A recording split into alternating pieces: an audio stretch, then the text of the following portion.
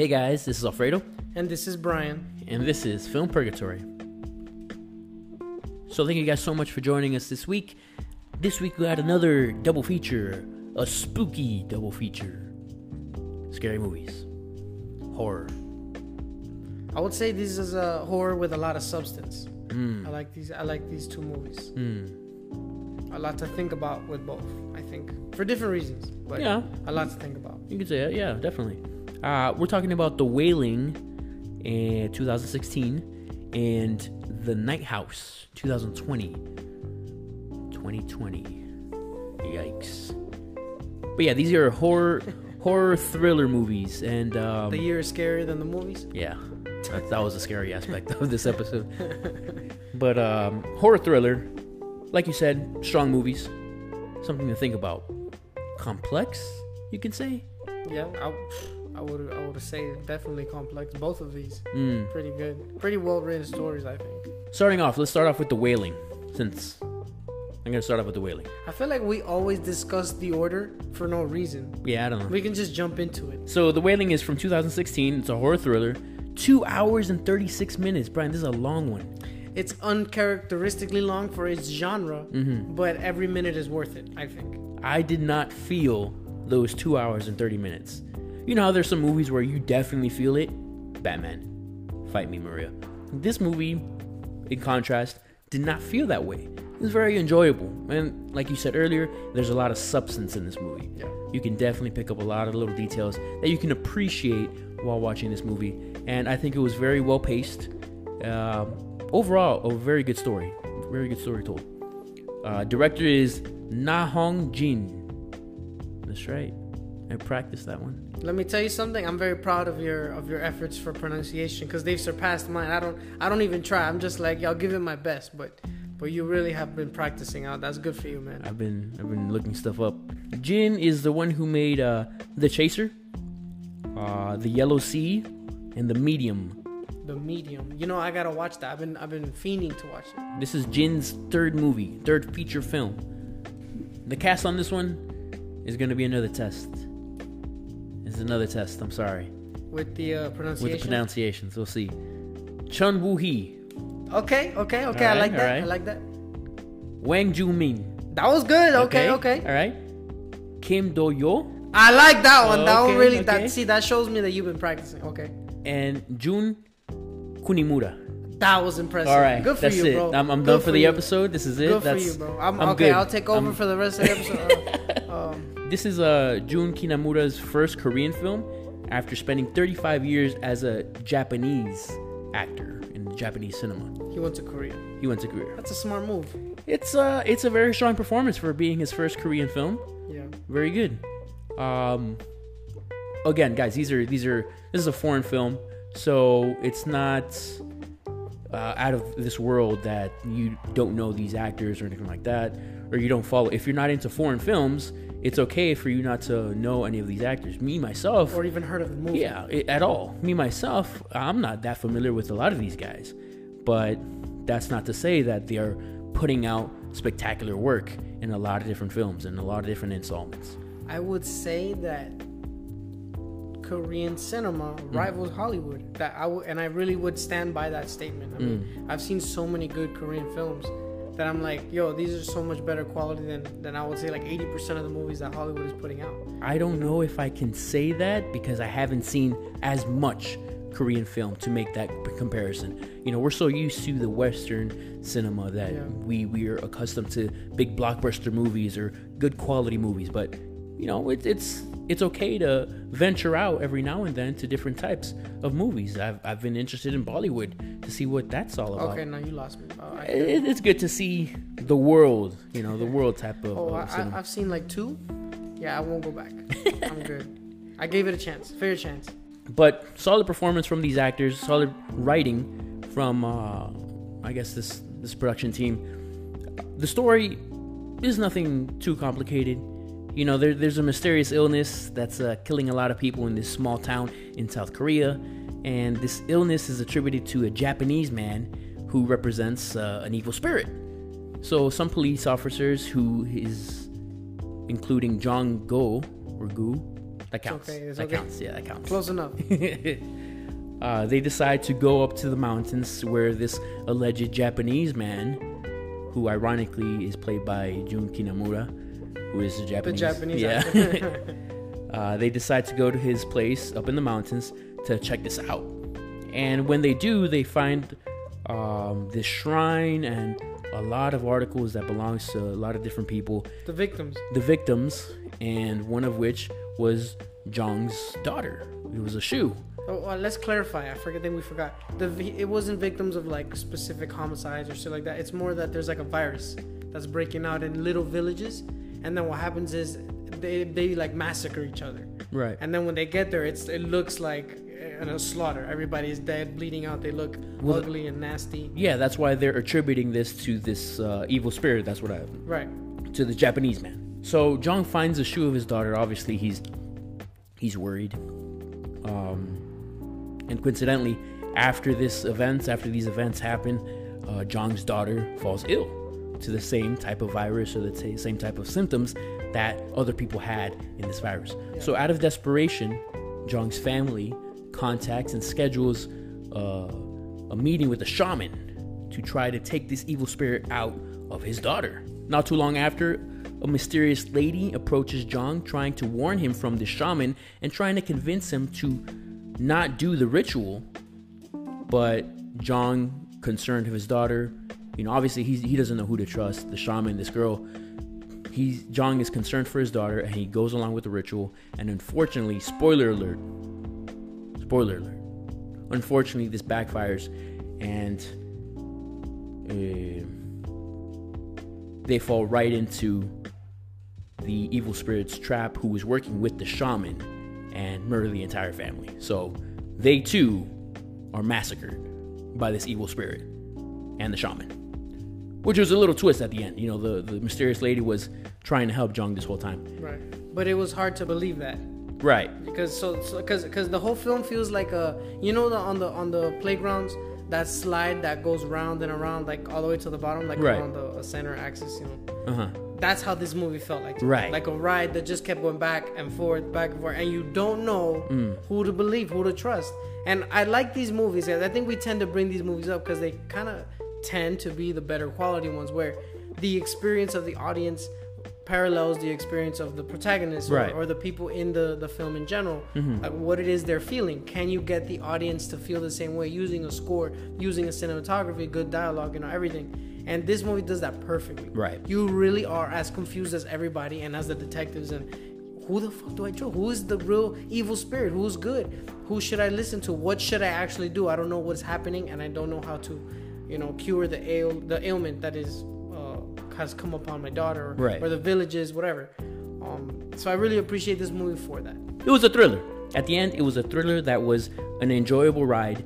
And I gotta say, Na Hong Jing, the director, did a fantastic job in taking you into that adventure. He combined a lot of elements into this movie. It was unnerving, it was thrilling. You had no idea what was going on. It's a supernatural element thrown into it as well. And a lot of this movie had to do with Korean religion or Korean folklore. Yeah. So it was a nice combination of a lot of different elements that came together and made this movie so good.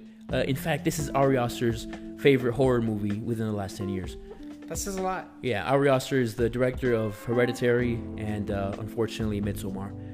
But and he will be doing something Boulevard with Joaquin Phoenix. Joaquin Phoenix. But what is it called? I don't know. It's Disappointment Boulevard. It's coming soon. I kind of like that little fact because it's like it makes me feel good. Okay, right. I find high quality films for other people. That's good. Right. But again, this is not a mind blowing story in a writing standpoint, but it was done so well. It was that it really elevates this movie to another level. IMDb gave it a 7.4. Rotten Tomatoes gave it a 99%. Film 99%. 99%. Wow. Yeah, Rotten Tomatoes. So keep in mind, I know. I mean, maybe you agree with me, but I've made it clear. Like I've kind of stopped looking at Rotten Tomatoes for any significant feedback. I would say unless they're in the bottom 10% or the top 5%, as in like anything 95 and above, anything below 10%. you can believe that. Like, that's Right. an extreme that you can at least follow. But Right. if a movie has 80% or if a movie has 40%, it really doesn't mean anything. I'm actually disappointed because I value IMDb a little bit more, I do. and 7.4 seems a little bit too low. You know why? Because I think IMDb relies on the audience. Same way as Voodoo scores. Right. Like, it's kind of just relying on the people. And if you notice, number one, people tend to not like foreign films because they don't like the subtitles. Right. Even though many people use subtitles with English-speaking movies anyways. But whatever. So it's like a bias. And on top of that, as we've mentioned before, the styles of filmmaking in different countries do vary. It's not the same as the way we see it here. Right. So if you're not used to it, and you, for whatever reason, decide, I'm going to watch this Korean film, and immediately the style throws you off, and it's 2.5 hours, it's going to lower the score a bit. This is just my opinion. Well, to keep in, I guess, in the same ballpark, Rotten Tomatoes does have a critic score and an audience score. Okay. And the audience score for Rotten Tomatoes gave it 86%. So that's more or less closer to what IMDb gave it, which is true. IMDb does subcategorize it within the gender, within age groups. So, and then it gets an overall score, which would be the 7.4 out of everybody. So it's more or less sub-great. Not subpar, but sub-great. It's pretty high up there. Yeah. Still a decent movie. Film Purgatory score. Give it a solid 9. I'll give it a 9. I agree. It's a good, really good film. Damn. You have to go first. Speaking of great, though, another great movie, The Night House. The Night House. The Night House was from 2020. Horror thriller again. 1 hour and 48 minutes. This is a lot shorter than the previous movie. And it went by fast, for me at least. It did go by fast. It was pretty good. The director was David Bruckner. Bruckner was the one who made The Ritual. He was co-director of VHS, the first one. Oh, I didn't know that. Yeah, he made like a little segment there. Okay. And Hellraiser from 2022. Well, it's not even, it's yet to be released, It's right? yet to be released. Okay, I'll give it a try. I don't have high expectations because the previous one was really, really bad. Right. So I think they just need to put Hellraiser to sleep. I think it was good for its time. Maybe its time period accepted that concept. Maybe like the first two, that's it. Maybe the first two, yeah. It's sad, but Right. he will always be a classic. Yeah. Pinhead will always be a classic. Yeah. Anybody who can pull off that costume is going to look sick. Oh, yeah. But enough with the movies. Actually, Pinhead's going to be played by Jamie Clayton. It's a woman. But is Pinhead going to be explicitly a woman? I'm not sure. Because, I mean, in the original movies, Pinhead was a human man who eventually became this sadistic spirit from hell, whatever. I guess I don't know. I guess it doesn't really matter. Like it's just Pinhead. As long as it looks cool, I don't care. Right.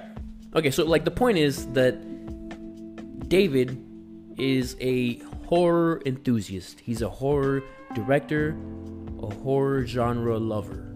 I see that. Which can be appreciated in this movie as well. Big names in the cast. Rebecca Hall, we've talked about her before. She's done a bunch. Very great actress. I respect her a lot. I like her work. I think I would like to see her in more before I put her on, like a pedestal. Right. She's been around a while, but I feel I haven't seen enough to really, I guess, propel my opinion, to a higher level.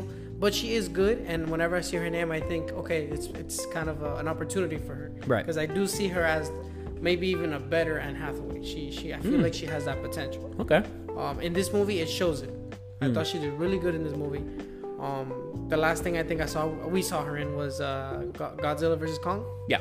I remember she was in there a little bit, but in The Night House, she did fantastic. The role was pretty straightforward.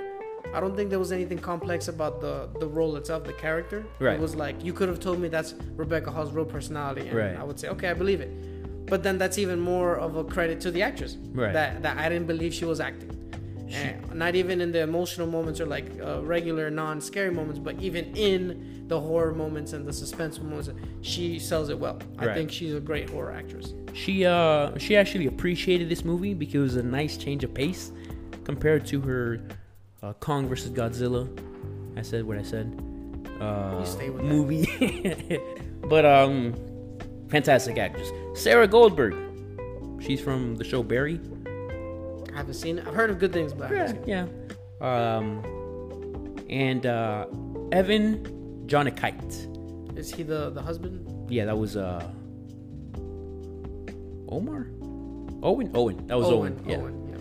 He was in Archive 81. That was a Netflix show. Yeah. You seen that one? No. I did. But I see, like, it always pops up for me. Yeah, it always showed up. It just never grabbed my attention. Strong cast. Limited cast. But strong nonetheless. It was pretty good. Another one that I don't think relied too much on a lot. It just... I think it was... it didn't need the fluff. It was angles and music. I would say those are the two main pushing aspects of this movie. That really kind of, they shove it in your face, so you get the drift of, you get the gist of it. And there was a scene, and I think you remember exactly which one, where it gets really, really loud, and you're forced to be like, oh, like it, it gets you like really tense, not scared, but very tense, and oh my god, like shut it off. It's kind of like if somebody were to wake you from your slumber with two huge speakers by your bed and they're blasting Metallica or something. It was that feeling of like shock and oh, it's so loud, whatever, turn it off. That scene was uncharacteristic, I would think, because jump scares in horror usually are quick. Right, these loud sounds are quick. Right, that's what we're used to, and whatever, we jump and we move on. But this one was so prolonged that instead of it being scary, it was suspense. I felt so suspenseful, and so tense. Right, for like what, 30 seconds, a minute, but it feels long. Almost like if you were in an actual haunted house, you get scared the entire way that you're walking through, or something like that. Right, I really like that scene. That's probably my favorite scene. So just to go over the story a bit, it's a pretty simple story. It's essentially a woman who is dealing with the, I guess, grieving process of losing her husband. Right. Unfortunately, her husband actually killed himself. So right. I think this movie kind of wants to, I don't want to say shove it in your face, but I think they make it a point with the vibe that is giving off that it's harder to deal with when it's their choice. To like leave you with this pain and leave you with the loneliness and and again, not trying to say I promote it or I support that, because that's a touchy subject, so I'm not trying to get into it, but that's the feeling at least that I got from the director, from the writers. I felt like she was having a harder time moving on because of mental health issues that he had, and then as the movie goes on, she reveals that she herself has dealt with things in the past, but her husband was the reason those things were, or these issues were kind of, I would say, at bay, or like, what's the phrase? Swept under the rug, kind of thing. That's kind of the feeling I got throughout the film, when in terms of her mental health. Right. So, as the movie's going on, you're not sure what it is she's experiencing. The confusion sets in, just how the Wailing, you're feeling their confusion. And desperation. You're feeling her confusion and desperation because she feels that her late husband Owen is coming back from the dead to like communicate with her or make contact. Like some of these or most of these supernatural films. But as the movie goes on, without spoilers, you're revealed more and more, and the story gets a little deeper. And like I said, at the end, you come to realize that it's a lot deeper than you thought it was in relation to mental health. Right. Well, because like there was one point where she did mention that she had died. Yes. What was it? She was in a car accident? Yeah, it was a pretty bad car accident. She had to be airlifted. She said she was dead for 30 seconds. Right. And or 2 minutes. I don't know. She had lied to people, telling them that she didn't see anything. Because people asked her, like, "Oh, what did you see? You were dead for quite some time. What did you see?" And she had told them nothing, but that was a lie. She did see something, but we don't know what that something was. So I mean, without spoilers, that does play into the ending a little bit. So it is a good movie, and it's worth not spoiling for you guys. So we do recommend watching this movie and trying to appreciate the little details that you had mentioned before. We had talked about it separately. There was a breadcrumb trail left for you, so you can figure it out. But there's a lot of mystery in this movie. There's a lot of I wouldn't say twist. I think it's pretty straightforward. There's subliminal messaging, which we can appreciate. But overall, it was very well told. Yes. The way they told the story was very well made, and it's not in your face.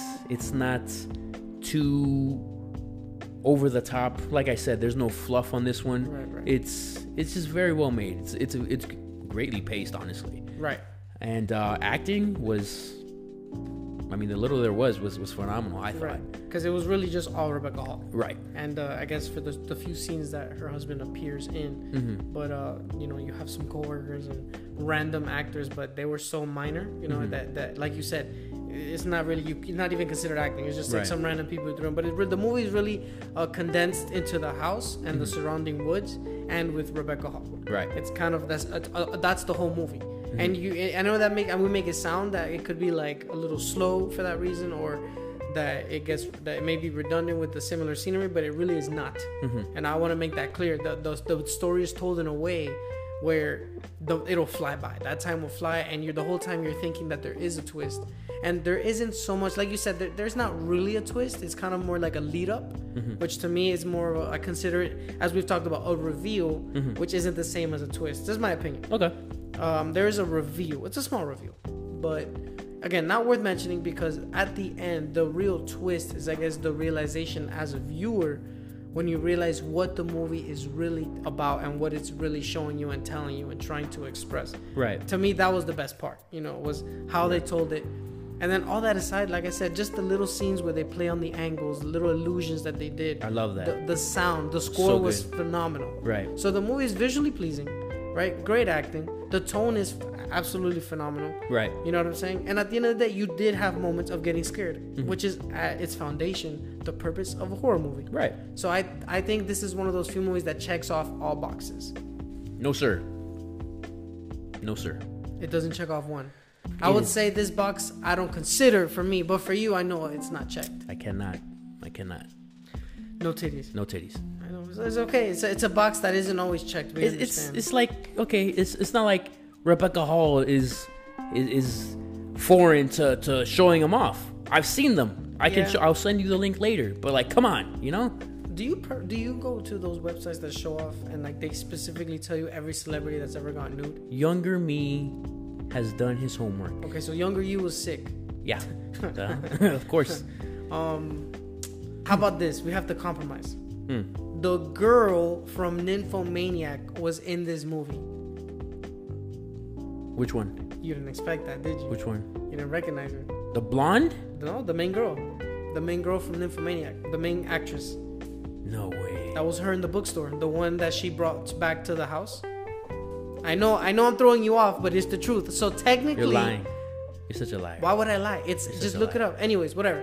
The point is, we've seen her, not just her breasts. I mean, we've seen everything, and she hasn't had sex on screen. Like this is everything was real that was going on in this movie, Nymphomaniac. I know we're getting sidetracked, but let's compromise. You've seen more than enough from this one actress in this movie that it should qualify. All right, fine. I'm gonna raise it like 0.25. That's it. All right. I'm not gonna do more. I'll take it. IMDb gave it a 6.5. Rotten Tomatoes gave it an 87. Film Purgatory score. I give it another 9. You're so fucking dramatic. No, both of these movies are fantastic movies. I would recommend them at any time. I would not put The Night House over The Wailing. No, not over The Wailing. I cannot do that. So that being said, I'm gonna give it an 8.5, but an 8.75 because I'm honoring the 2.5. Okay. So the 0.25. 0.25. Okay. I'm honoring it. Don't want to, but I have to. 8.75. But that's still quite a large score. That's fine. Quite a high score. It's decent. Because for the most part, I feel for many weeks we would be like, 7, 8, 7, and then sometimes we'd be like 6, 7.5, whatever. So when we come across these movies that we're really putting these high ratings, it's for a reason. Good quality. You know what I'm saying? Yeah. Good quality movies. These are films that will hold over time. Again, substance, all the boxes are checked. Right. And it's really about preference or bias. But for me, this movie definitely hits that elite tier of 9 and over. You can watch these movies in several different places. You can watch The Night House at HBO Max. To the max. The Wailing, I mean, where can you not watch it? Tubi has it. Pluto TV has it. Amazon Prime has it. I think you can still rent it on Vudu too. Vudu's, you can have it for free. Oh, for free? Yeah. Okay. So it's a foreign film, so nobody watches. Yeah, nobody wants to watch it. That's sad. Yeah. Oh, it's I understand because most moviegoers are casual. Right. So I guess I'm not mad at it. I understand. There's very few people I would say like us. It's the whole reason why we started the podcast. Most people are just casual, which is fine. Nobody has to be a huge cinema buff like we are. And it's like music. I'm not really that into music. I like my music, but I have never been to festivals, or I don't even like concerts that much. Live music is not fun. So I get it. Everybody has their thing, and their things there where then they don't have that much interest in. So it doesn't bother me. But I appreciate talking about the intricacies of these movies because I see them as this huge work of art. Oh yeah, it's so difficult to execute. Well, we've said it before. Movies are stories, and stories are the oldest form of entertainment we have. Right. So that's our slogan. That's our slogan. Yeah, copyrighted. Not really. Not really. But definitely check it out, guys, if you have not already. Brian, have you seen anything recently that you want to talk about? We both caught up on Stranger Things. Right. We both have finished the first half of the last season. Is that what it is? Well, I mean, I don't know if it's the last season. We mentioned it last week, but I don't know. I thought they confirmed it. I'm not sure. Oh, my bad. Never mind. I take that back. I apologize. I thought that it was confirmed that it was the last season. It may not be. It could be. I hope so. I hope it is. Yeah, me too. I mean, what'd you think? I was pleasantly surprised. That would be the best way to describe it. Number one, pacing was excellent. Excellent. Compared to season 3. Excellent. Episodes were longer, yet I felt they went by faster and I was more engaged compared to season 3. And I'm specifically saying that because to me, Stranger Things took a huge dive with season 3. I thought it was really short, and I was trying to binge it to wait until it got good, and then finally it got good, and then the episode ended, and it turns out it only got good in the final episode for me. Yeah. Maybe I'm not that big of a fan of Stranger Things, but I felt this season so far, the first part is like light years better than season 3. The story itself is way better. You said that the payoff was worth it, and it was. I thought the concept that they're doing way better. Just everything about it, every box you can think of, this season was better. Oh yeah, I think in a writing standpoint, it was very well made. I like shows and movies not having insignificant details, and I feel like this show, as a writing standpoint, it did that. And you guys are gonna see, like, if you watch the season towards the ending, everything's gonna make sense. It was fantastic. It was done great. I would say that the pacing was great. The tone was good. I like the new characters. New characters were good. I think they bring something extra. Stranger Things has done one thing great, and that would be reminding us that the 80s were a fun time. So true. That feeling was there. The music was there. The feeling was there. It was very genuine. So it was very enjoyable. I enjoyed the season, but I would not be interested in watching anything more. When the season concludes. When the season concludes. I mean, hopefully you could just end on a high note, or at least a good note at this point. We've seen it too many times where these shows just continue to see success and prolong this inevitable end, and it just leaves a bad taste in your mouth. So hopefully this one does end. I think the second part only has like 2 episodes, so they should be concluding it sometime soon, and hopefully... Wait, the second part has what? 2 episodes. That's it? Yeah. Don't know why they're doing 2 episodes, but I am upset. I mean, not like Drake. It's just how else are you gonna prolong the ending? The way they left it, there's no way. Like, more than 2 episodes is too much. Then you're just adding filler, and at that point, just stop. I would have liked the whole thing all at once, but Netflix, we've talked about this before. Netflix is doing that thing where, they're splitting seasons into 2, so you'd be more invested. And fuck, it's working. I think Stranger Things set a record for how many 200 million hours watched? Yeah, that's ridiculous. So, it's working, and they're not going to stop anytime soon. So, hey, Stranger Things Part 2 is going to come out July 1st. Hopefully, they finish off strong. It'll probably be like long episodes. If it's just 2, they might be like 2-hour episodes each. Most likely. And we're still going to binge that bitch. But anyway, guys, that'll do it for this week. Conclusion by Brian for now. Next week, Alfredo. Next week, we're going somewhere special. We're going to go to the beach. We are going to the beach. And we're going to hang out with the one person. If the weather permits. If the weather permits. The one person. Who hates the beach. Who wears sweaters. At the beach. At the beach. That's Leo. Leonardo, I wear cardigans at the beach, DiCaprio. I thought you were going to make fun of Maria again. No. Because she hates the beach. Oh, no. I think it's been enough. Okay. A couple jabs. Poor girl, right? We kind of it's a little okay. heavy on her. Yeah, you gotta space it out. She don't deserve it. Space it out. But yeah, guys, next week is gonna be an actors week. Going back to actors, and we're gonna do the GOAT, greatest of all time. I don't want to hear it. Greatest of all time. Pretty strong. So far. That's tough. Leonardo DiCaprio. He's a beast. Damn, I'm so fucking excited. What a fucking it's gonna be. Yeah, you should be out of your mind excited. It's a prince. Yeah. Prince of men.